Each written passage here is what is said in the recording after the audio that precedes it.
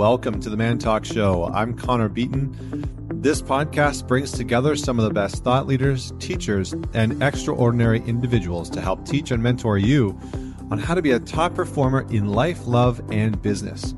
Joining me today is Dr. Jeff McNary, and he is a psychologist that has been working in the healthcare field for over 25 years. He's worked in a variety of medical environments and seen the struggle individuals have when actually trying to heal.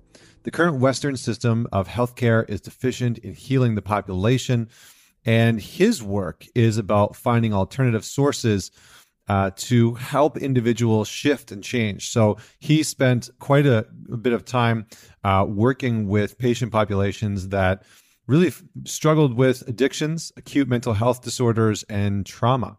He believes that the only real healing can come from within. So he's worked with some pretty extreme cases and patients. He was one of the lead doctors at one of the top addictions rehabilitation facilities in the world. And he is now the leading physician and psychologist at Rhythmia, which is an institution that is in Costa Rica, and they focus in on plant-based medicine. And if you follow me in July, I actually went down to Rhythmia for a week, and I'll be sharing some of my experiences in this podcast, but also in future podcasts to come. So stay tuned for that. But Dr. Jeff and I really focus in on an incredible conversation. This is arguably one of my favorite conversations that I've had with anyone, not only because Jeff shares his background of growing up on the inner streets of Los Angeles, but also his journey to becoming a psychologist that is now working with one of the largest ayahuasca and plant-based medicine retreat centers in the world. And they've had over 6,000 people go through their institution and use plant-based medicine with some incredible results. And on this episode, Dr. Jeff and I talk about the neuroscience of psychedelics. And we talk about the neuroscience of a few different plant-based medicines like ayahuasca, like psilocybin. And he really breaks down the inner workings of how these plant-based medicines work within the brain, within the body. We talk about what people need to know going into it, how it can benefit people. And, the interesting thing for Dr. Jeff is having worked at one of the top rehabilitation centers in the world and departing that, he talks a little bit about how some of those institutions aren't necessarily set up to really support certain types of addicts that are really struggling with mental health disorders. And he shares his, personal perspective on what plant-based medicine can do. So this is a really fascinating topic. There's a few different avenues that we go down, but the big one is the research and the science and the neuroscience behind how plant-based medicines actually function and why they work the way that they do. So really super interesting episode. But just before I bring him on, just a quick reminder to head on over to the Man Talks community and on Facebook and join the conversations that are happening there. And for the guys that are wanting to go deeper and work with an incredible group of men, definitely check out and join the Alliance. We have weekly calls, there's accountability, and the men that are in that group are just really powerful. And exciting news, stay tuned as later on this year, I will be finalizing my book, which is going to be entirely about the shadow of men. And so this will look at how our shadow as men is the main access point for us being able to actualize our potential, find more confidence, be able to enter into more challenging conversations with partners, be able to find a deeper sense of purpose, and finally stand up to the inner critic and the victim and just the dysfunction within us that often gets in the way. So stay tuned for that, because I am going to be asking you for a bit of support in terms of naming the book. I'd like to come up with a concept that's super powerful. So if you have any ideas off the top of your head, again, the book is all about our shadow as men.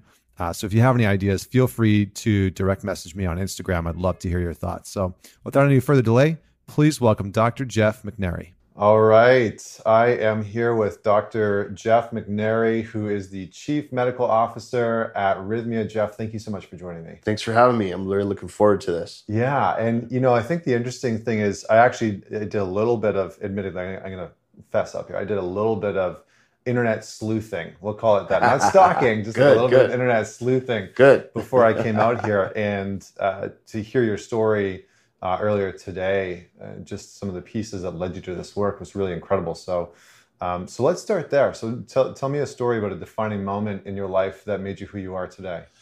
I think the most important moment for me, I believe, was hands down the first time I did plant medicine. But I was, only about 5 years ago. So I think a more defining moment was when I realized as a kid that the system that's out there in the world does not really do so well at protecting us. And I learned that I had to really take care of myself and watch out for myself. And even though I had loving parents and a great family, the area of Los Angeles that I grew up in was very rough at the time. And I saw things as a kid that were scary and unsettling and regularly happening all the time. So there was this moment that I was able to pinpoint, through doing plant medicine, that I clicked over into this mode where not only do I have to protect myself, but I'm going to protect those that can't protect themselves or don't know. And that's what shifted my whole view of the world. And I was young. I was in my early teens when I had that moment. And from that point forward, I just worked as a protector and a person that looks out for people that are disadvantaged and underserved. Yeah. Do you mind sharing what the moment was? Is that off limits? No, it's okay. It was crazy. So it was actually the culmination of several things. One of them happened when I was about 5 years old, and we lived on a really busy street at the time. And a teenager was walking across the street, got hit by a car. Oh. And I saw it happen, and it was very grotesque and very scary. And I was a child, and I didn't know what was going on. I didn't understand death, and she died instantly.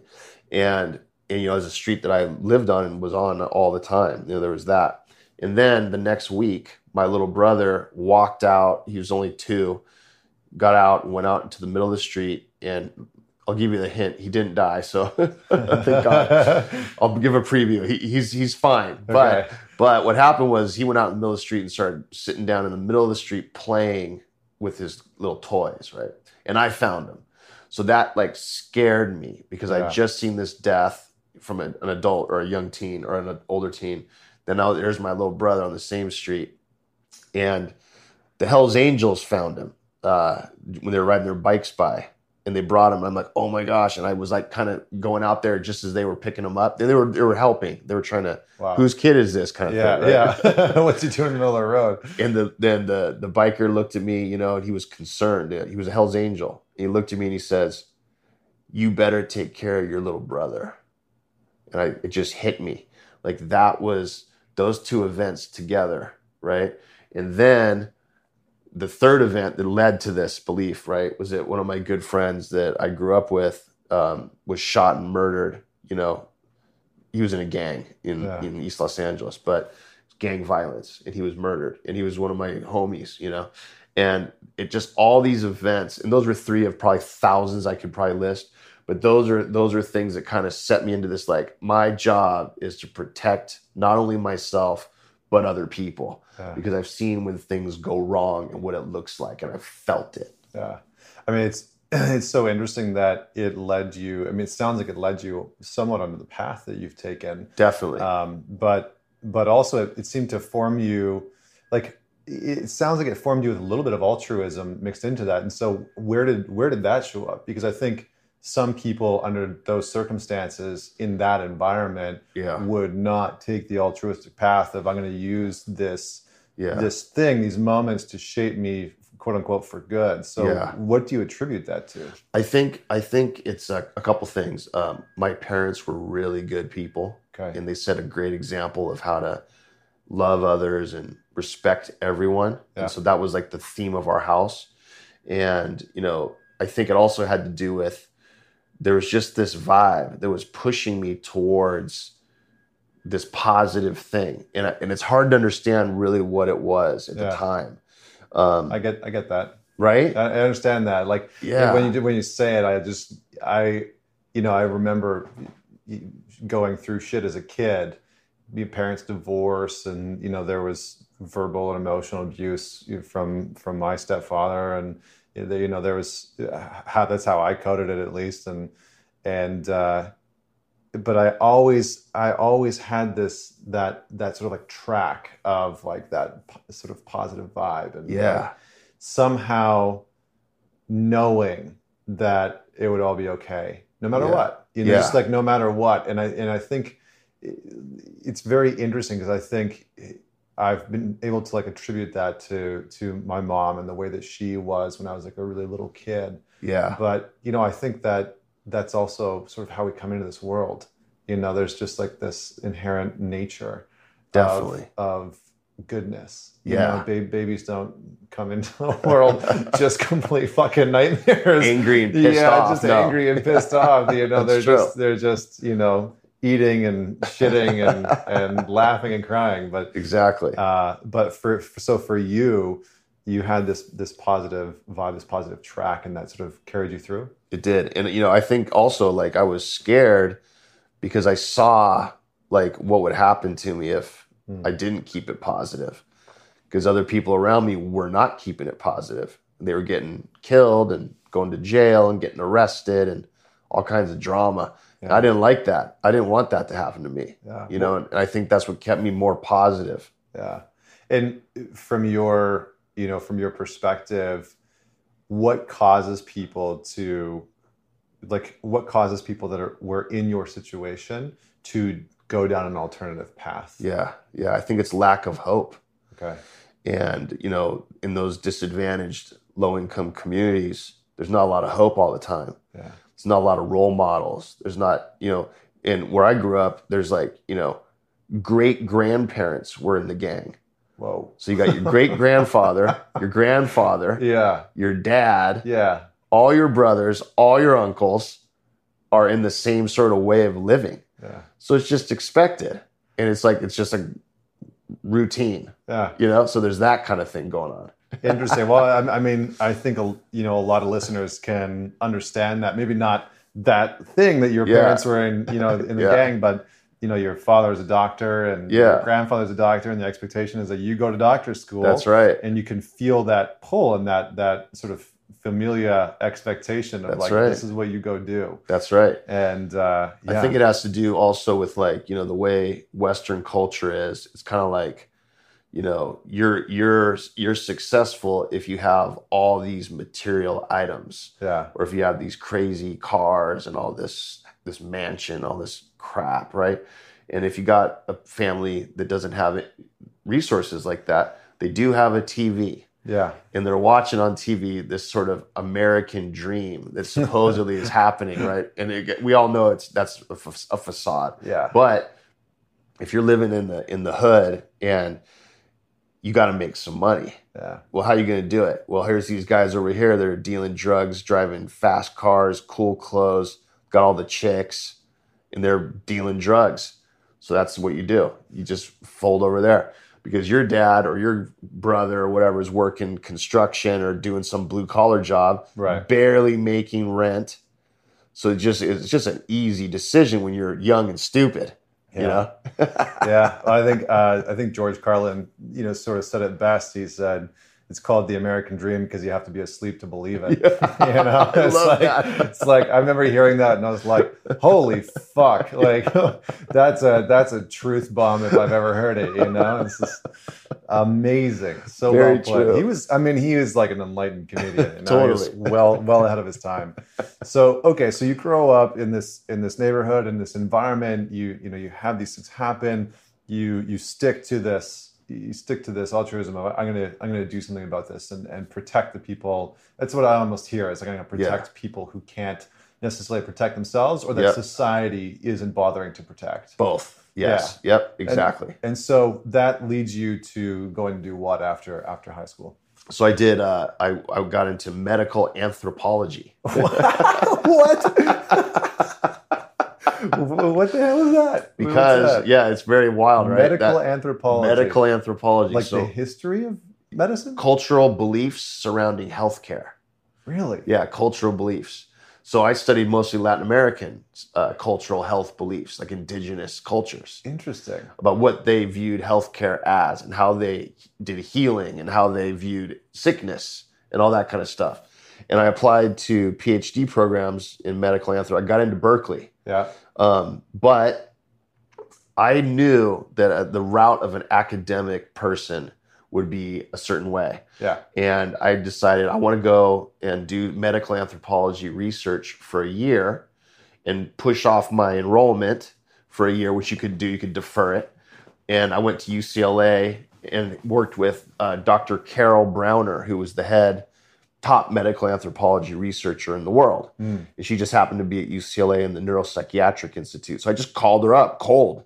I said, hey, I just got into Berkeley for med anthro, but I want to make sure I want to do it.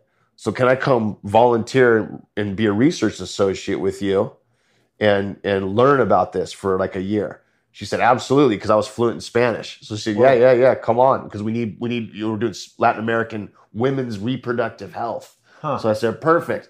So I came down, started working with her on a prenatal diagnostic screening research study on maternal serum alpha fetal protein and amniocentesis, which is random, right? That's a mouthful. So random. That's a mouthful. So I would interview the women that were from Latin America, that were first generation, that were pregnant, they were offered amniocentesis, and they believed that it was to help their baby because they were not given informed consent. And amniocentesis does not help anything. It's diagnostic. It just tells you if you got spina bifida or Down syndrome, or if you're a healthy baby. So they thought it was helping them, but amniocentesis has a risk of creating an abortion. You can abort the baby with the process. Really? So these are all mostly Catholic, conservative women from mostly Mexico and Central America that were living in Los Angeles.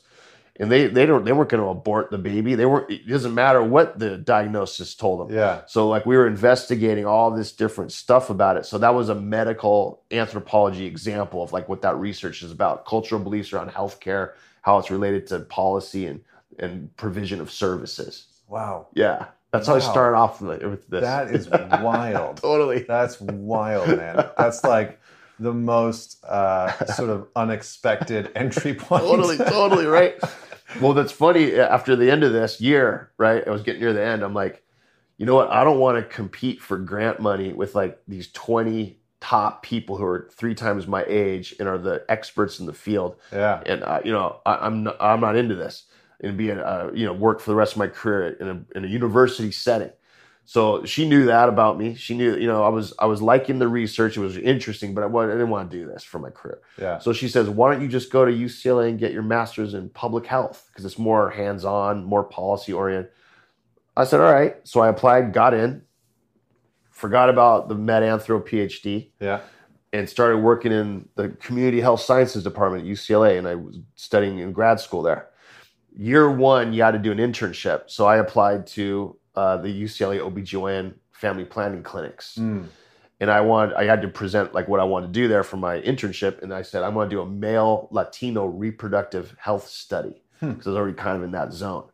And they said, absolutely. So the director at the time was this woman, Dr. Janice Almar, who was amazing mentor, brilliant person. And she hired me. I was only male on this OBGYN staff, right? Wow. Yeah, it was pretty interesting. So I did my little research project, and I really liked working there, and I was learning all this stuff. And at the end of the internship, they said, hey, do you want to work here now? I was like, yeah, absolutely. So I would do genetic counseling, reproductive health counseling. I learned all the procedures that OBGYNs do. I was in the clinic, where the nurse practitioners were teaching me. So I'm finishing up my second year of the MPH, then working at that clinic. Mm-hmm. Then I finished my MPH, and they said, our director, Janice, is leaving, and now we have an opening. So do you want to be the director of the community health programs? I said, yeah. So I took the job. So I was running the clinic, managing the grants, working with the staff, working with a couple other people administratively above me. Eva Selsky is her name, and she was an awesome person. And she was my supervisor. And then we started doing all kinds of other studies, and that's where I wrote that grant with Eva Selsky about the prenatal, or the women that were developmentally disabled that needed reproductive health, and we targeted them and got a federal grant. So that was a big deal. So I said, I got to go to medical school because I'm working with all these doctors. I have an MPH now. I'll go to medical school. So I went back to UCLA, took all the undergrad sciences. I was older at the time for undergrad. Yeah. I was like 25, 26, 27. I was all these like 17, 18 that's year olds. the older, right? It's like, totally, yeah. I was 25 and 26, and I was a geezer. Yeah. I was in those classes. Like all these 17, 18-year-old kids are out of high school. They're just these valedictorian brainiacs, right? Yeah. In pre-med science at UCLA, it's an absolute nightmare. Damn. Dude, that was a rat race. But anyway, I did all the pre-meds. I applied to med school, got in to Charles Drew program, which is 2 years UCLA, 2 years Charles Drew, which is in Watts. Yeah. And that's where you did your second half. But then, dude, I've been managing this clinic. I'm like, this sucks, dude. I'm over it. Yeah. So I just said, screw it, and moved to Hawaii. Dude, my wife was like, what are you doing? Yeah, why did you want to go to Hawaii? It was well, just like... my wife at the time, my first wife grew up on Maui. Oh, okay. And I had a family on Kauai. Okay. And I'd always surfed my whole life and had an outrigger canoe club in Marina Del Rey with Hawaiian war canoes. So I've been paddling my whole life. So I just said, let's just go to Hawaii. So she got some job offer out there. So we're out. So we bailed. Wow. I was just going to surf and hang because I've been studying my ass off for forever. Yeah. So eventually I got a job and I worked for the Department of Health of Hawaii. And what they had me do, it was actually a private agency called the Institute for Family Enrichment. And they had a contract with DOH. And they would throw towards us Hawaiian kids that were considered problematic. Yeah, but they weren't problematic. They were just not fitting into the mainland Haole system that was imposed upon them. And Haole means outsider, or without breath, which is a Polynesian thing. Interesting. And so I was like, dude, I'm down with these kids. Like I can totally see what's going on here. Yeah. There's a system being imposed on these families that is not matching their cultural identity. Yeah. So forget the structure that I was told I had to use to help them. I'm going to do my own structure.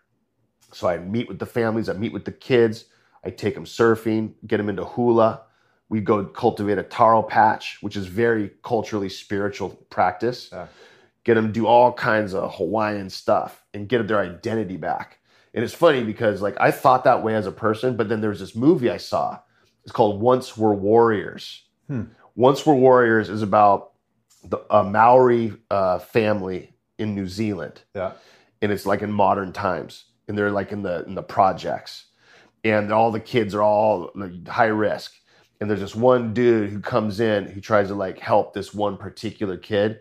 And he has him learn the haka, which is the Maori chant, war chant, and just gets him to be plugged back into himself culturally. And then that's where his empowerment starts to take over. Mm-hmm. So I was like, dude, I'm just going to do what they do in Once Were Warriors. So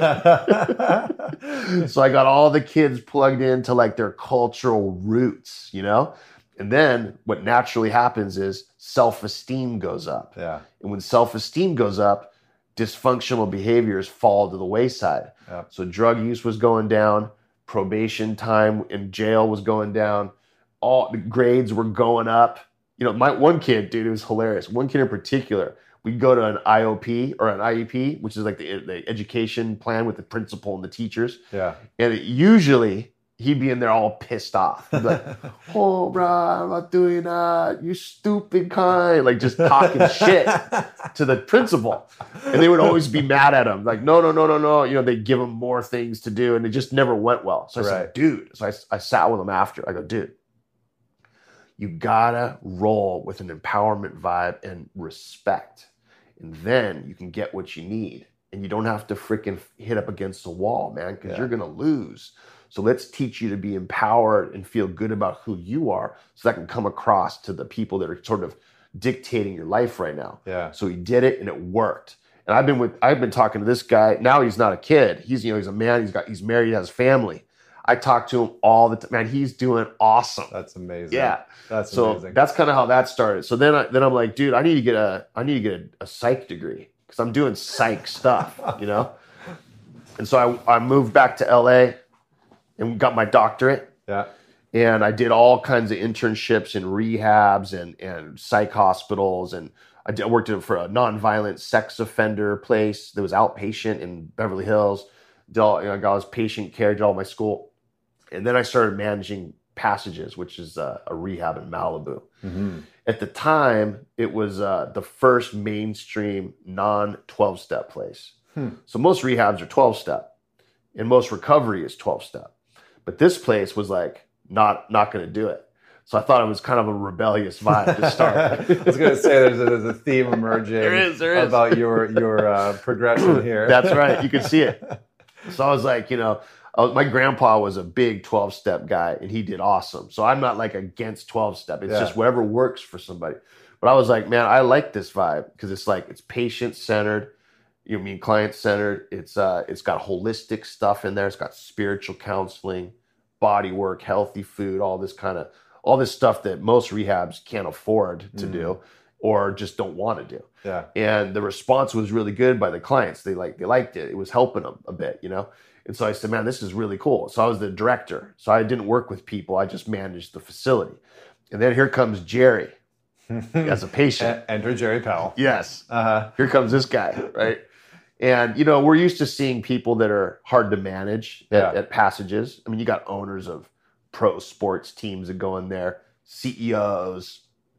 Famous. Passages is a pretty well-known, almost kind of like a famous institution for rehabilitation. Yeah. Just before we get into the Jerry saga, which will lead us into the plant medicine, certainly.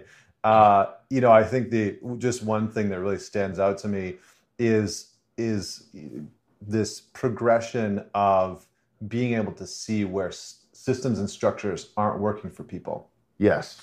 And maintaining this sort of altruism that we talked about before, but then being able to question the rules, question the system, question the structure, and say, just because that's the way we've been doing it doesn't mean that that's the right way to do it. That's right. And I think the interesting thing is that you seem to have just followed that, and that's led you on this incredible journey. Just one quick question: what was the sort of motivation? You had mentioned that you worked with women with Down syndrome and what else was it? It was Down syndrome and most developmental autism, Yeah. Down syndrome, mental retardation, which was a diagnosis back in the old DSM. Yeah. But just different levels of developmental ability and disability. But you were working with them specifically around fertility, around reproductive health. So pelvic exams, birth control, sexual health, that kind of thing. What was the draw there? Well, what was happening at the clinic is we were getting a lot of those women showing up. Okay. And they would come with their moms or their sisters or friends, and they were really scared because, they had to get their first pelvic exam at some point. And a lot of them needed, one of them was really scared. And I go, what's going on? I asked the mom. She's like, well, she just got raped. I was like, what? This lady that's developmentally disabled just got raped? And she's like, yeah. I was like, holy crap. So I started seeing a theme of this, like some sexual assault stuff happening. And that's when I looked up the statistics nationwide. It was like 85 to 100% was what the studies were showing of those women were sexually assaulted.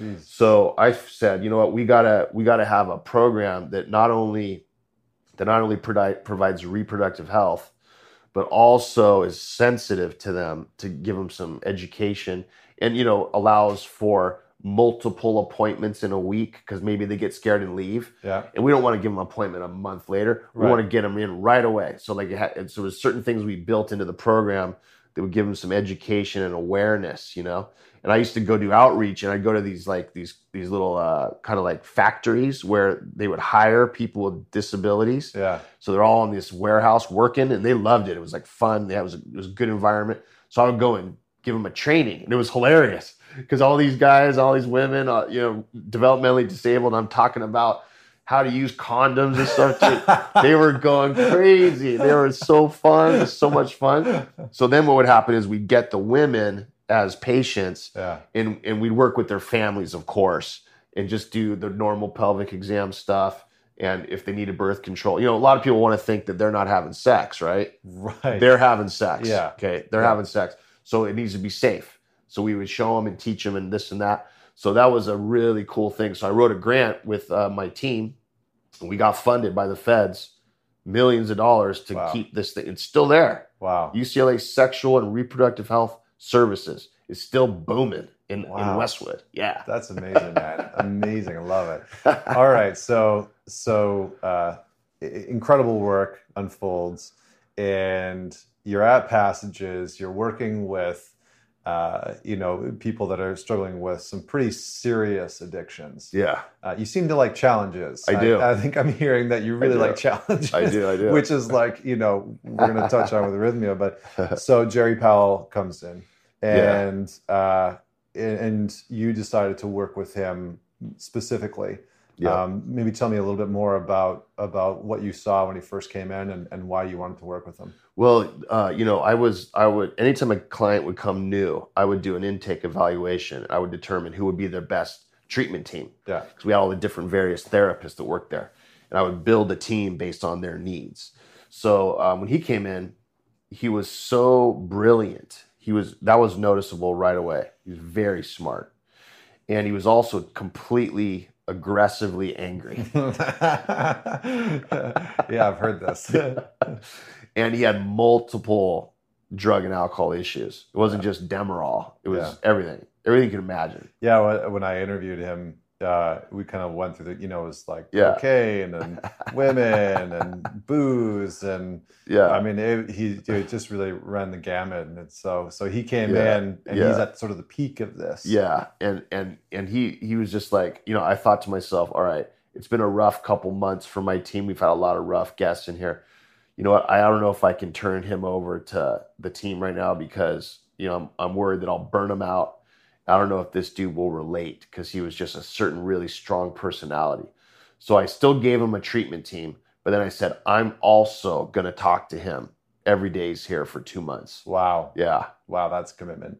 Yeah. And not only that, Passages are these homes, these mansions on this private road. Yeah. So like my office was like a bedroom. It had been converted into an office.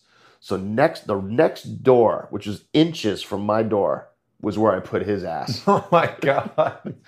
He was right next to me, so I could keep an eye on him. Yeah. Oh shit. So he'd open his door to his bedroom, just walk right into my office, and we'd just talk. Oh my gosh. And I realized, and he realized, that there was this certain sort of there was some energy that we had that was like really different than normal. Like it was super positive. He felt safe with me. I was interested in his well-being for a reason that I don't really know at the time. I didn't understand. Yeah. Of course, I was always interested in the well-being of all the guests. But for some reason, this dude, there was something that I couldn't explain it. There was some reason for this happening. I didn't get it at the time. Yeah. And then his kids showed up. I worked with them. His wife showed up. I worked with her. His mom, his sisters. Started doing all kinds of family therapy. Wow. Yeah. Wow. Okay. So you work with him. You end up working with him for 4 or 5 years. Yeah. And outside of Passages. Outside of Passages, and treatment is sort of it's working. It's going well, but he's not letting go of some of his addictions. Correct. And I would imagine that you're getting sort of like, what the hell do I do with this? Yeah. And how did the plant medicine come about? Well, we were both frustrated that he wasn't getting better in certain ways. And so what happened is that, he was at the end of his rope, and he became, he had suicidal ideation again. Yeah. He didn't have an attempt, but he was thinking about it. So I said, dude, we got to come up with something. And so what happened was a friend of mine that knew a shaman talked to him and said, hey, dude, I had this feeling that you're going to do something self-harming. There's a place in Costa Rica where you can go and take a plant medicine it'll change you, because it happened to this guy I know, and he was just like you. Yeah. So Jerry said, all right, man, I'll do it. I mean, it sounds like a bunch of crap, but I'll just try it because I don't know what else to do. So he came down to Costa Rica and this place up in the mountains and did it. Yeah. And when he came back, after doing some of these ceremonies, what was the difference that you saw from a clinical standpoint? Well, first of all, when I saw him, I walked up to him, and I could tell like maybe 10, 15 feet away, this was a different person. I could just tell from just looking at him. It was crazy. Then I was talking to him, and he was like emotionally grounded. He wasn't chaotic. He wasn't seeking drama. He wasn't avoiding himself anymore. He was actually at peace with himself, which I've never seen up to that point. Yeah. He's always trying to run from himself and hide through those behaviors, right? But he was just totally plugged in. It was crazy. Yeah. Incredible. And so he says, Jeff, you need to go down and do plant medicine as well. Yeah, because at first I didn't believe him that he was actually changed. Right. But then I saw him and I was like, whoa. And then he goes, guess what, dude? You're going down. So I was like, oh no. Because I was nervous. I didn't know anything about this stuff. And he's telling me stuff like he went to the moon and all that. Right. And you're probably like, what the fuck are you talking yeah, dude, I don't want to go to the moon. I'm cool here on Earth, man. Well, I would imagine that from like a clinical standpoint, on the one hand, you can see this like radical shift in his being. And on the other hand, you're hearing about how he got there. Yeah. And you're like, what the hell? Like, how does that equate to healing? Exactly. And I would imagine that created some dissonance. But okay, so you have your experiences. Yeah. And what were those like from a clinician's standpoint? What was it like to go and do plant medicine for the first time? Well, I was, like I said, I was really nervous because this is not something I was taught in school at all. And however, I was open to it to some degree because of my background in medical anthropology, Latin American cultural stuff, and also just worldwide sort of, health policy. So when I did the medicine, what I immediately noticed that happened was I did inner child work really fast. Yeah. And inner child work is really powerful when you can do it, but it usually requires, like in the Western model, a lot of trust with the therapist. It requires a lot of time. Yeah. Sometimes it takes years to be able to actually do it. And that's just expensive, basically. Yeah. So what I noticed on plant medicine is I could do inner child work immediately. Yeah. I could go to myself as a little boy and resolve the confusion that I felt at the time and the fear. Because I was based in fear is what my whole thing was. And I just like healed it right there. And it connected to me, actually, the peace of it. I felt at peace.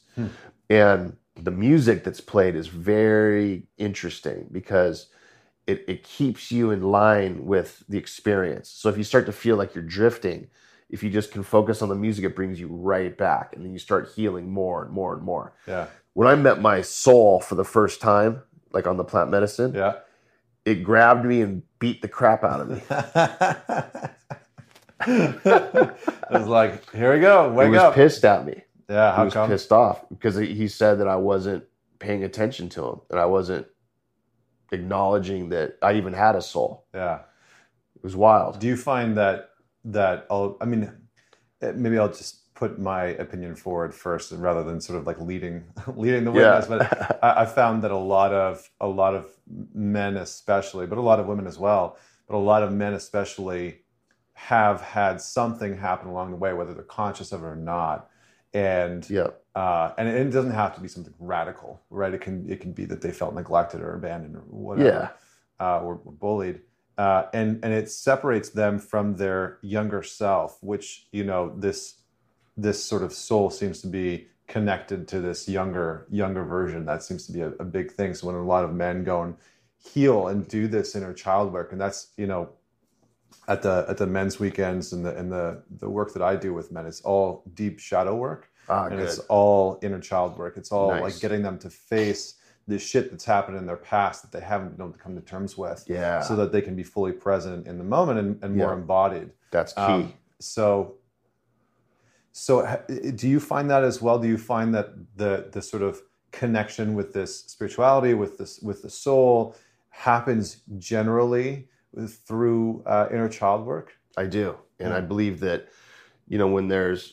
when we're kids, or this inner child thing, the reason why it's so powerful is because when those events happened, whatever they were, abandonment, trauma, abuse, whatever, there's a split of the self, right? And then that's where we start to show the world something that's not us. It's like an unauthentic version of ourselves, our ego, and we're disconnected. So then in order to like plug back into yourself, you got to heal that time when you caused the split. Yeah. So for me, it was like around age 5, and then I think this whole thing is about that.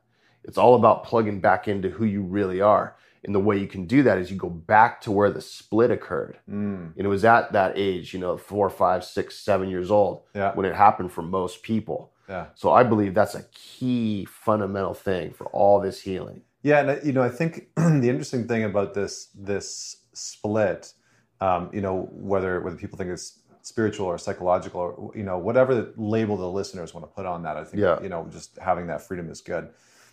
It seems to show up in a multitude of ways in terms of like the symptoms of the split, right? Like high amounts of anxiety, depression. Yeah.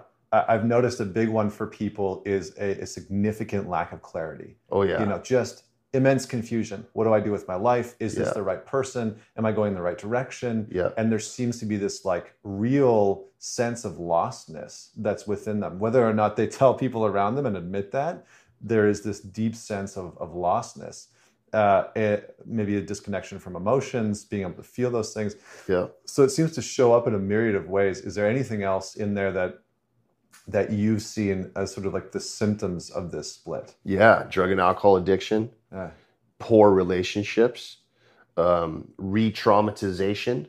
Okay. Because a subconscious drive to kind of resolve trauma is to create the same sort of themed trauma in your life and try to get power over it. Right. So that's what we call re-traumatization. Yeah, And I see a lot of men using porn as a means of doing that. And actually, a lot of porn is actually designed to facilitate re-traumatization. Yes. Right. It's actually designed to induce this feeling of, I have power over this trauma. Correct. Interesting. Okay. Yeah. That's a sick industry for that when it's like that. Yeah. It's not good, dude. It's not always like that. No, it's not always. Yeah. But that vein of it is very dangerous, man. Yeah. Very dangerous. So, the split happens and there's these symptoms and side effects. There's a multitude of ways to sort of deal with these things, but enter plant medicine. Mm-hmm. Can you give the listeners some context to maybe just neurologically and sort of like biochemically why plant medicine is impactful? Yeah. So our neurochemicals are related to our mood and other body functions that we need. 2 key ones that we have that plant medicine addresses are serotonin and dopamine. So what happens in life, just normal life, is that our balances for our neurochemistry gets a little out of whack by the way we live, by the way we eat, by maybe a history of meds. Sometimes genetically we're born with low dopamine. There's all these different things. And it affects our mood. So there's that sort of biochemical side to neurochemistry. Now the behavioral side is different because if we make bad decisions or we choose to use drugs and alcohol or we are not living from a place of authenticity, then everything gets sort of faded. And what happens with trauma in particular, when we go through trauma, is we push those emotions into our amygdala. And so our amygdala is the part of the brain that stores our subconscious stuff. Yeah. And plant medicine goes in and opens up your amygdala and it connects it to the prefrontal cortex, which is our conscious rational self. And so then those 2 parts of the brain, in a sense, link up. And you can figure out, like, the reason I have these horrible relationships in my life now, why I can't keep a girlfriend, is because my mom abused me when I was 5, and I didn't really understand what it all meant. So I don't trust women, as an example. And so now, instead of looking at women with, like, mistrust or disdain, and then he picks these women that kind of reinforce that belief that are all not good for him and he's not good for them. Now he can go out and get a healthy relationship because he's no longer holding on to this emotional baggage that is representative of trauma. So what happens then is 2 things, like the neurochemistry is being rebalanced with plant medicine, and then the amygdala is processing subconscious thoughts. And then what happens is, if just like a Pandora's box, it opens up and they all come flooding out, right? Yeah. But the next step to that is that it builds new neuron pathways in the brain that say women are nice and women are beautiful and women are perfect. Yeah, and I'm safe around them. I'm safe with women. Yeah. Yeah. And so then that neuron pathway gets set up as opposed to the old one that was based on trauma from his mom at age 5. Yeah. So that's how the brain evolves and changes, it called synaptic plasticity. And that's a huge healing component of the ayahuasca. Crazy. So, I mean, it just tying this all back into the split. And, I think what it sounds like is that, from a psychological standpoint, Jung would have said that the split causes sort of like the beginning part of the shadow. Yes. Right. And that the shadow, which is the part of the consciousness where we store all the things that we don't like about ourselves or want to avoid or want to reject or deny or, whatever that is. Yeah. It sort of gets put into the shadow. And so that's sort of the formation, right? The split is sort of like the formation of the shadow within the unconscious mind. And it sounds like the plant medicine is like this way to face it. Mm-hmm. And you have to kind of like go on this hero's journey because some of it is challenging. How does I've read some stuff that and I'm not an expert in this by any means at all, but I'm curious because I've read some stuff that says that plant medicine, stuff like psilocybin, have an impact on the default mode network, and that it actually allows the default mode network to quiet down. And you experience consciousness in a different way. So can you maybe just for the listeners describe what the default mode network is, and then how that, like what that experience is, and does plant medicine have the same sort of connection as psilocybin? It does, and all the plants that I know about tend to work on that same mechanism because the way that they understand the brain in this arena was often done through drug studies, in particular cocaine. Yeah, it's interesting, right? Because like cocaine's like the ego inflator, right? Yes. Like it jacks up the default time mode network, right? Big time. Yeah. And there's a pleasure response part of the mechanism that in the brain that becomes what we know as the addictive side biologically of drugs and alcohol and other things, and other behaviors. Yeah. There's lots of behavioral addictions. So what happens is once that pleasure sort of response is triggered in this way, then the brain just gets used to that and it becomes sort of the norm. And when you take that substance or that behavior away, like pornography or gambling addiction or drug and alcohol addiction, the body needs it and it doesn't have it because the body got used to having this external source of stimulation from overdoing it with the behavior of the substance. So what happens is there's a drop in the normal neurochemical profile of a person. And that's where they have these withdrawal symptoms. And that's when their anxiety climbs because the body is confused and the brain is not balanced. And all this stuff that has to do with our hormonal balances and also our sort of just our lymph system and all of the parts of the body that are in harmony with each other, they all get thrown off. And that's where we get thrown into these tailspins. Yeah. So what's interesting is that with plant medicine, it'll go in and it will reset that mechanism. It'll get it so it's not firing too much or depleted because of the lack of the substance that they were flooding it with from before. So the ayahuasca in particular goes in, resets that mechanism, and then makes it so that you have back to your normal sort of state, almost like a child in a way, that you don't need this crazy stimulation. You don't need all this external stuff. You're back down to sort of like the baseline of awareness. And that's where people, they feel emotionally sensitive in a nice way, like in a way that they're attuned to other people, and so that's basically what's going on. A lot of it's just theory based because in order to do in vivo brain studies, that's like really rare. Yeah. Because you're operating on somebody that's alive. I mean, it's hard to do studies on the brain until they're dead. And then that's hard because then the brain isn't viable really quickly. So a lot of this stuff is theoretical. Even antidepressant meds are theoretical on how they work. They don't actually know. Very interesting. Yeah. Very, very interesting. And so with plant medicine specifically, it seems to, what you're saying is it resets sort of like a biochemical. What about like environmental within the gut? Because from my understanding, the gut is sort of like largely responsible for producing serotonin. Yeah. And serotonin is largely linked to our connection with joy and happiness and this general feeling of okayness, I guess you could call it. Yeah, well-being. Yeah. And so has there been any research or studies that you know of that have linked or have looked at plant medicine's effect on like the microbiome within the gut?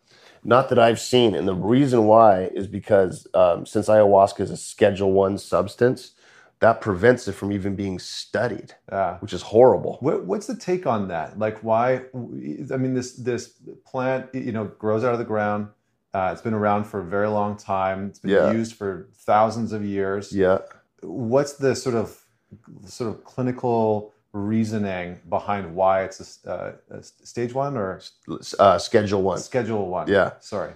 The reason they would give you, right, is maybe not the real reason, but I'll tell you both. Okay, so perfect. Yes. The reason they give you is because, well, there's too many contraindications with it because it's an MAOI, a monoamine oxidase inhibitor. So, what does that mean? That means that there's medications also that are MAOIs. Okay, they're used for different biological things, and usually what they do is they turn off the digestive enzymes in the stomach. Oh, interesting. So they allow whatever other substance is needed in the body as a medication to be absorbed into the body. Okay. So that's a big part of what MAOIs do. Okay. So ayahuasca is an MAOI because if you just drank ayahuasca with no MAOI in it and just DMT in it, which is the active ingredient, dimethyltryptamine, it would get digested in the stomach and dissolved and it would be ineffective.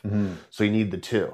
So that's why ayahuasca is 2 plants. It's a vine and a regional leaf plant that has a high content of DMT. They reduce it, make it, and drink it.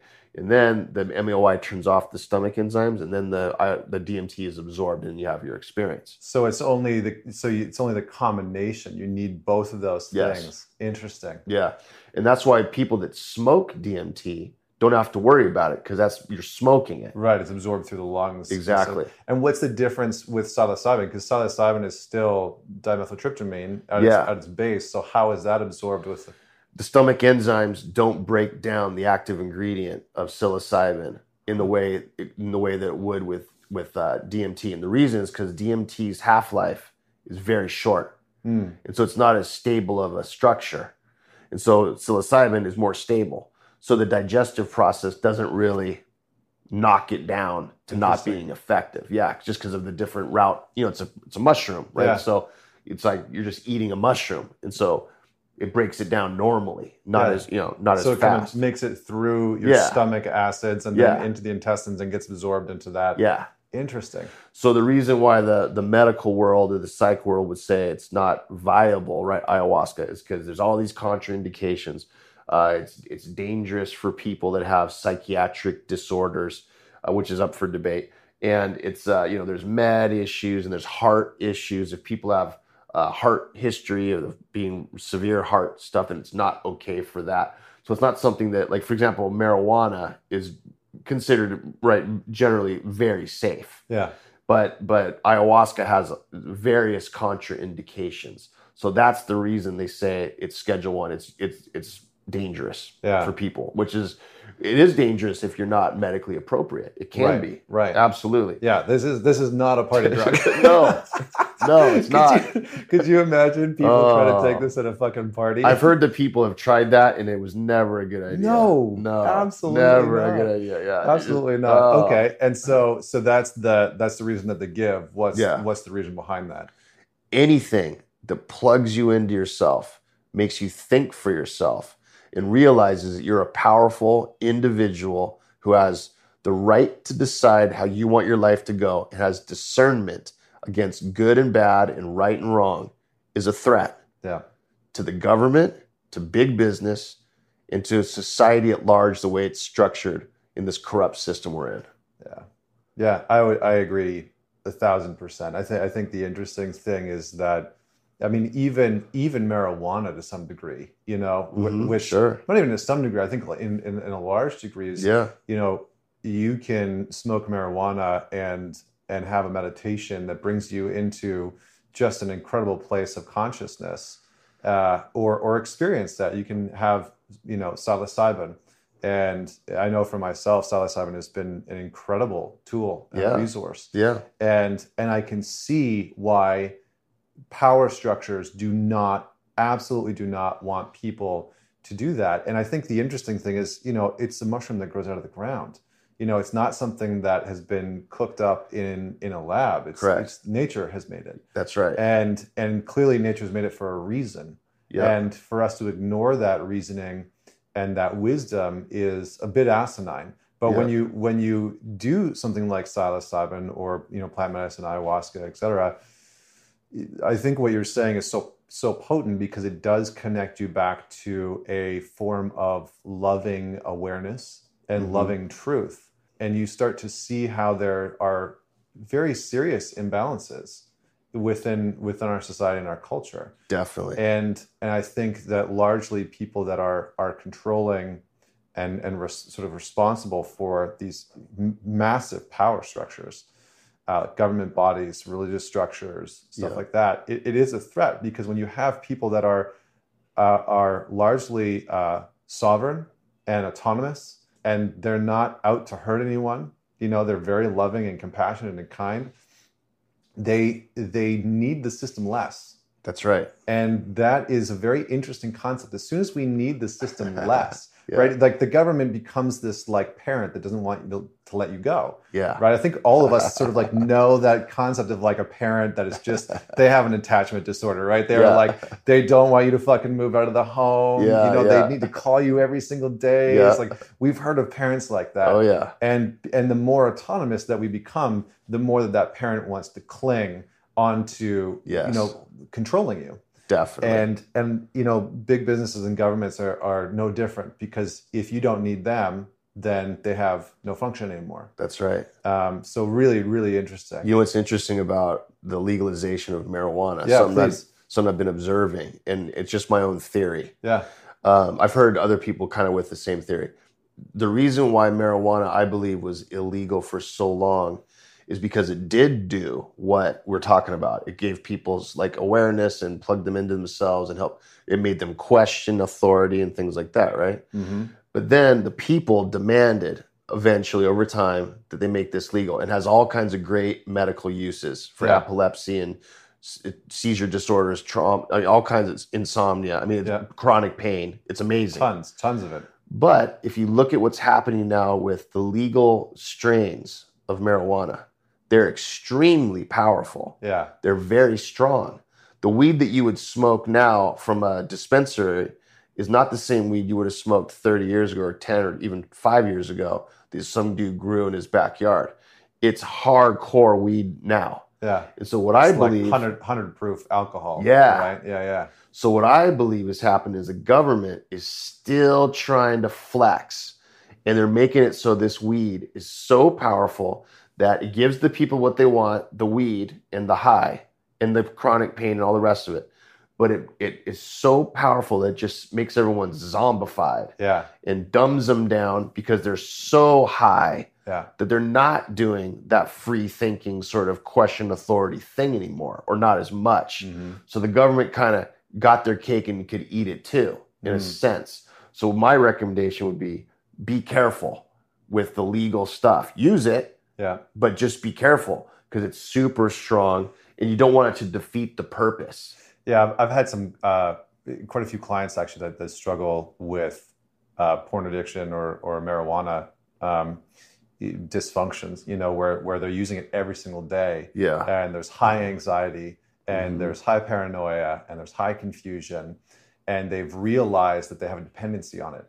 And it's mostly because the potency of the weed is so fucking powerful. Yeah, it is. Right? And it's just knocking them on their ass. And then it creates this anxiety, and then the body gets used to this cycle of numbing out or avoiding life and creating this heightened level of anxiety and using marijuana to sort of escape that, but then et cetera. So I think the interesting thing is that what I usually say to them is, like, the weed's not the problem. It's how you're using it. That's right. An issue. Totally. And if you just back off, like rather than going to smoke some giant bong or, smoke a whole fat joint and you're completely kind of like weed shit-faced. Yeah. Back off a little bit. Have one puff. That's right. And just chill. Exactly. And allow yourself to like recondition and reshape your relationship with the weed. That's right. With the marijuana, because otherwise, like the saying goes, anything that's too much of something is a bad thing, right? Yeah. So like, yeah. if you drank 4 liters of milk, you're going to puke it all up. Like you just can't hold it, right? That's right. And if you smoke that much weed with that potency, it's going to screw you up. Totally. And so I think a lot of people are starting to having to like recondition their relationship with marijuana because of the strains that are out there. The THC is so high. It's insane. It is.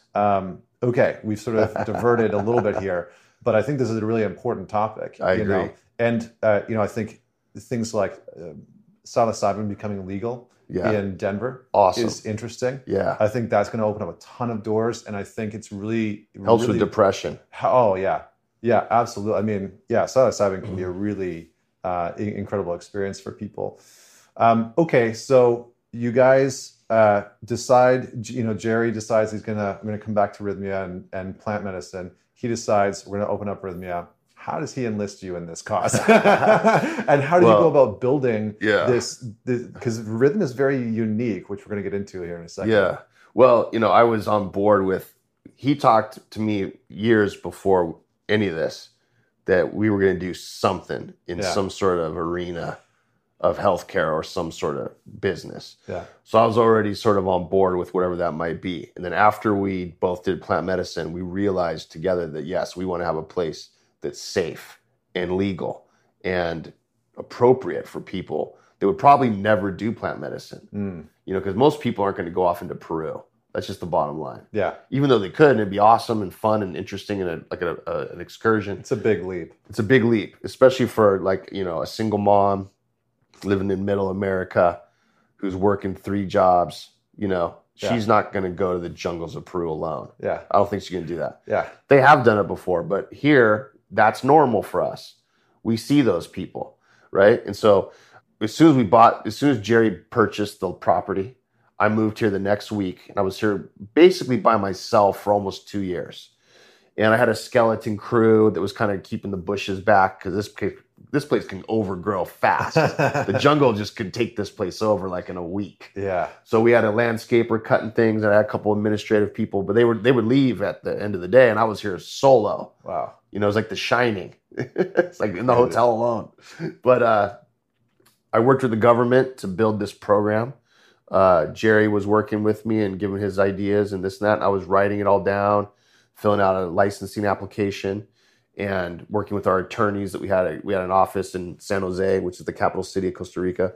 Worked with our attorneys, had some consultants, and we were just getting this application together. So I had to clinically justify all the modalities that we use, all the classes, the plant medicine, the yoga, everything had to be justified clinically. And then we submitted it, and I'd go back and forth with them. They reviewed it, I think 9 times in total. And all the administrators at the Ministry of Health just went over it, and finally they approved it. So it took 2 years to get that done. And then how did you guys build the programming here? Because I think one of the unique things is that there is a very specific program. And one of the things that I appreciate that you've done is a large focus on integration. Because I think what I've heard from people, friends that have gone and done ayahuasca in the jungle, for example, is that the integration is incredibly challenging because they go have these wild experiences that maybe tell them and teach them a lot, but they can't really make sense of a whole bunch of shit. Correct. Right? There's because you can see some wild stuff, right? So I think for a lot of people, it's like, what do I do with X, Y, and Z? That doesn't make sense. I don't know what to do with that. And I think the interesting thing that you've done here is there's a heavy focus on integration. Big time. So how did you go about creating the programming of focusing in on integration, focusing in on how the plant medicine was going to be taken? Because you do 4 nights back to back, which is really incredible. Mm-hmm. So maybe can you speak to that? Yeah. Well, it's going to sound weird, my answer, but I'm going to tell you. The plant medicine told us to do it this way. We asked questions during ceremonies, Jerry and I, and it told us exactly what to do. Amazing. Yeah, it sounds crazy. Believe me, dude, I know that sounds insane. No, I mean, It does and it doesn't. Yeah. Right?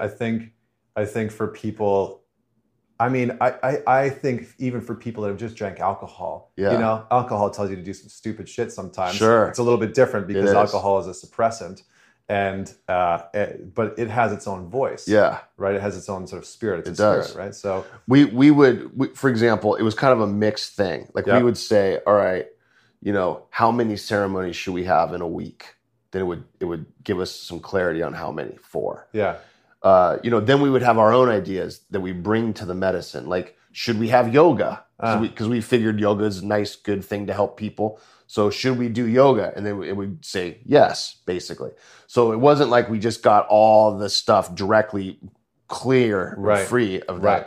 But it would tell us, it would answer with things, and then we would bring ideas to the ceremonies, and then it would give us clarity on that. So it's kind of a mix of those two sort of approaches. Amazing. Yeah. So everything here is based on that. Incredible. If somebody comes to us and they want to add a modality, like some expert in something that comes as a guest, let's say, I don't know, they're an art therapist and they're like this amazing, famous art therapist. You guys should have art therapy. We go, hey, it's a good idea. Guests would probably like it. Okay, so Jerry and I are going to do a ceremony. We're going to ask. And if it comes back no, then we don't do it. Yeah. And if it comes back yes, then we have a process on how to integrate that into what we're doing. Wow. Yeah. Wow. Yeah. Isn't that wild? That's amazing. Yeah. That's incredible. Then we have to run it by our board of directors anyway, and the Ministry of Health. So there's administrative stuff we still have to do. Right. But everything that's here is because the plant medicine guided us towards it. Yeah. Every single thing. One of the things that has stood out to me is the sort of rigor around data and being able to sort of look at this plant medicine and the structure within the institution that you've created here, but being able to say, okay, let's also use this as a bit of research, right? Because you've had something like 6,000 people come through. Yeah, about 6,000. Yeah, 6,000 people. That's incredible. Yeah, right? Yeah. So what have you learned? Maybe a couple of two questions. One, what have you been sort of tracking and wanting to figure out? Yeah. And two, what have you learned along the way? Well, the number one thing we track is the miracle rate. And what that means is on the exit survey, when people are done with their week, there's all these questions. And then one of the questions at the end says, did you get your miracle? And that means, did you realize your intentions? Did you see who you become, reunite with your soul, and heal your heart? That would be your miracle. Yeah. Did you get that? And so they say yes or no. And then we document and monitor how many people got that in a week. We're upwards in the 90 plus. Last week we had 100%. Wow. We had like 90 guests here, 100%. Wow. Yeah, all of them said yes. And we hover in the mid 90s every single week, which is crazy. Yeah, that's insane. Because I come from a world where 10 or 12% success rate is considered good. Right. 10 or 12%. Right. So this is like off the charts. And the kind of data we're collecting is how many plant ceremonies did they go to? What classes did they go to? Did they go to yoga? Did they meet with me and have a session? Yeah. There's a fob thing right there to swipe your key on. Did they attend Paola's class, The Answer Is You, which is Michael Beckwith's curriculum, right? Yeah. Did they go get a massage? Like every single thing that's offered here, we document through our fob system that you swipe as you go in. And then what happens is we get all this data, and then we crunch it down into like the miracle rate versus what was attended and not attended, and what works and like what's not working. And we've tailored the program to fine tune it like that. Wow. Yeah. Nobody else is doing that in the world. And yeah, that's one of the things that I really appreciate. And what's the intention with that? Like, what's the hope with that at some point down the road? We want two things out of this. We want to hit 100% every week. That's number one, because awesome. we view every person here as they're here for a reason. Yeah. There's no luck or happenstance that these people come here. They're here because they need healing. They need to see who they've become, and they need to heal themselves. And so we're here to help facilitate that. We take every guest very seriously, every single one of them. So we want 100%. That's our goal. The other thing is that we want to make this a replicable model that can be used in other parts of the world. I'm not even saying that we would own them. Yeah. But if this place is not making any money and it's in the hole $1 million every quarter, no one's going to pick this up and do this. This is just like a labor of love purely. And it has been that. But we want this to be everywhere. Yeah. And so in order for a guy in Sandusky, Ohio to say, I'm not going to open that car wash, I'm going to open up a Rhythmia. Yeah. That's what we want, because it's a viable business model. So that's what these data points are about, getting it to be perfectly working like a perfectly made Rolex watch. Yeah. Just tight. Amazing. Yeah. Do you think that at some point, there could be a Rhythmia in America, like in the States? I do. And, Oakland, California just legalized ayahuasca. Really? Yeah. I didn't know that. Yeah, just recently. And there's still some regulations around it, of course. Yeah. But they also, I believe they also legalized psilocybin too, and a couple other plant-based medicines, Yeah. So I believe that it will be possible in the U.S. And the reason is because there's Native American lands where it is legal. There's also certain religious organizations like the Santo Daime that exist. Now, the issue with those places isn't anything bad. It's just that it's religious based. So if you don't fit that religious profile, it's like maybe not your exact, place. But I believe there will be a Rhythmia in the U.S. at some point in the future. But it's kind of to be like the marijuana movement was, which is grassroots. The people are demanding it. Well, I think that's the really interesting part, is that there is this huge groundswell, this grassroots groundswell of people that are seeing the benefits of things like marijuana, CBD, et cetera, seeing the benefits of psilocybin and plant-based medicine like ayahuasca, and are really making a huge push. And they're taking risks, right? Because it's not an easy thing, but you have people like Tim Ferriss, a huge public figure. Yeah. And he's taken all of his investments out of tech and put it into psychedelics. Yes. Right. So you can see this shift happening where major, sort of key influencers are saying, okay, this is a real thing that we as a Western culture need. Definitely. And so let's do this. I agree. And it's exciting right now. Amazing. It's super, super exciting. I'm loving every minute of this, man. Yeah, it's a wild ride. Well, I'm conscious of time. I think we're going to have to wrap up here, but This has been a phenomenal conversation. Thank you so much for joining me. Thank you. Thank you for the work that you do here. And, for the people that are listening, how can they learn a little bit more about you and the work that you do? What I want to say to all your men listeners too, just briefly, if I could. Yeah. This plant medicine world tends to get sort of an understanding by people that it is all about these soft, non-masculine, sort of like weak people. Yeah. That is not what this is about. That is not the case. Not at all, man. You got to be you got to be a champion. This is plugging into your masculine vibe and owning who you are as a man. And taking control of that part of us, because men and women, we all have different struggles we deal with. Men's struggles right now are very interesting. Yeah. Women, we all know, have historical and current struggles that are real and are serious. Yeah. But what gets often overlooked are the men's issues that are needed to balance out the world. Yeah. And I'm here as a man who's a strong dude.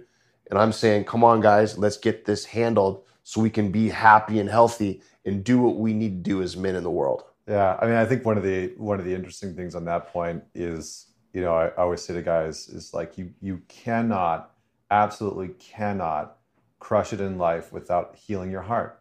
And it sounds like it's soft. Yeah. But the greatest warriors of all time. Spartans were a perfect example of that. Oh yeah. They were some of the most feared warriors on the face of the planet, and they would spend half their day learning about hand-to-hand combat and fighting with swords and shields, and the other half learning how to do poetry and learning how to dance and write and all those things, and create music. Yeah. And but there's a tradition and a lineage for a lot of warriors to have to go on a hero's journey. And for some people, I think ayahuasca is that hero's journey. I agree. And I mean, you will meet yourself. You will meet yourself, and that's right. It's a bit of a ride. So, yeah, man, wonderful. And so, you can find me on the Rhythmia Facebook page. Awesome. And also the videos I do every Monday night at 6 p.m. Pacific Standard Time. They get saved onto the website, so you don't have to watch them live. They get thrown over to YouTube under the Rhythmia channel. I just talk for 5-10 minutes about psychological stuff, medical stuff with plant medicine and how Rhythmia is doing. Nice. Wonderful. Well, we'll have links in the show notes for everyone to go check that out. Cool. And for everyone that's out there that's listening, if you enjoyed this podcast episode and you know someone in your life that is curious about plant-based medicine, fire this off to them, share it with a few people. It goes a long way into just spreading the message and the wisdom that's coming out here. And the structure and the order that you guys have created here is phenomenal. So thank you. So thanks very much. Don't forget to leave a rating and a review and subscribe to the channel. Until next week, this is Connor Beaton signing off.